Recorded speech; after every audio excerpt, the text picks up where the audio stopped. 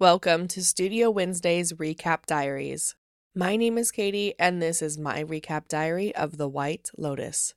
Today I'm recapping Season 2, Episode 7, Arrivederci. We start this episode at the end of the beautiful, deceitful, full of hidden sex and desire, ambition taking over sensibility, two-faced, wonderful vacation in Sicily. This recap diary will be a bit less detailed than the past ones, and instead, just focus on the ending for each main character. An ending that I think can be distilled down to one main theme: everyone becoming who they were hiding from, or perhaps always destined to become. First, the story not told. Cameron, Daphne, Harper, and Ethan. Full of nothing but judgment and some irritation about Cameron and Daphne at the very beginning of the season. Harper and Ethan seemed to me much more like them than they wanted to admit. All it took was the first lie to trickle down and eventually turn into a secret-keeping, out-of-touch rich couple who are madly in love. So basically, Cameron and Daphne. I think Daphne's line here is a perfect summation of what exactly took place between the four of them. We never really know what's going on in people's minds or what they do, right? You don't have to know everything to love someone.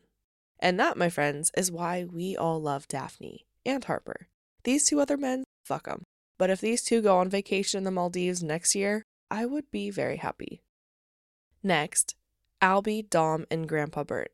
3 men, 3 generations. 3 people who put their desire for women first. And as Grandpa says, have an Achilles cock. I am actually quite satisfied with this ending.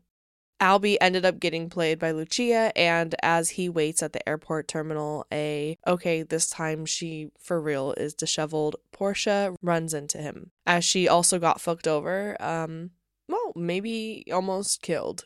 They come back together and realize, okay, maybe you're not so bad after all. All I ask is that these two not be the ones who carry over to next season. My God. Now, Lucia, Mia, and Valentina, the 3 Italian women, the only 3 who really made it to their goals, their divine destiny of satisfaction, happiness, jobs, and money in the bank. All through the use of sex. And of course, making sure that they look out for each other in the process. This ending, I fucking love.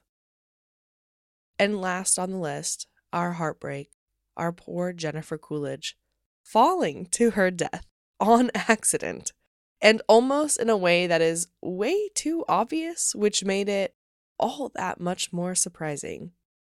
Tanya's time is finally over, but something that helped soothe the sting, she fucking went for it and took down the rest with her. Except for that pesky little rat, Greg. Maybe we will see him in season 3? Well, we know Tanya, we will for sure not. And her last concern before she dies is truly a character-fitting moment, void of seeing reality, as she watched Quentin choke on his own blood. Is Greg having an affair?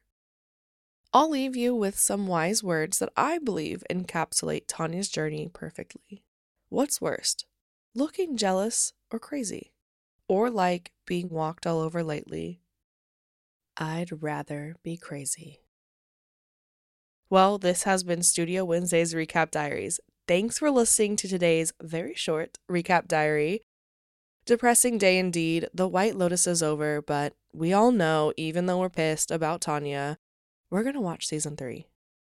Probably just as much as you're wondering where season 3 of The White Lotus will take place, you're wondering, Katie, what will you recap next?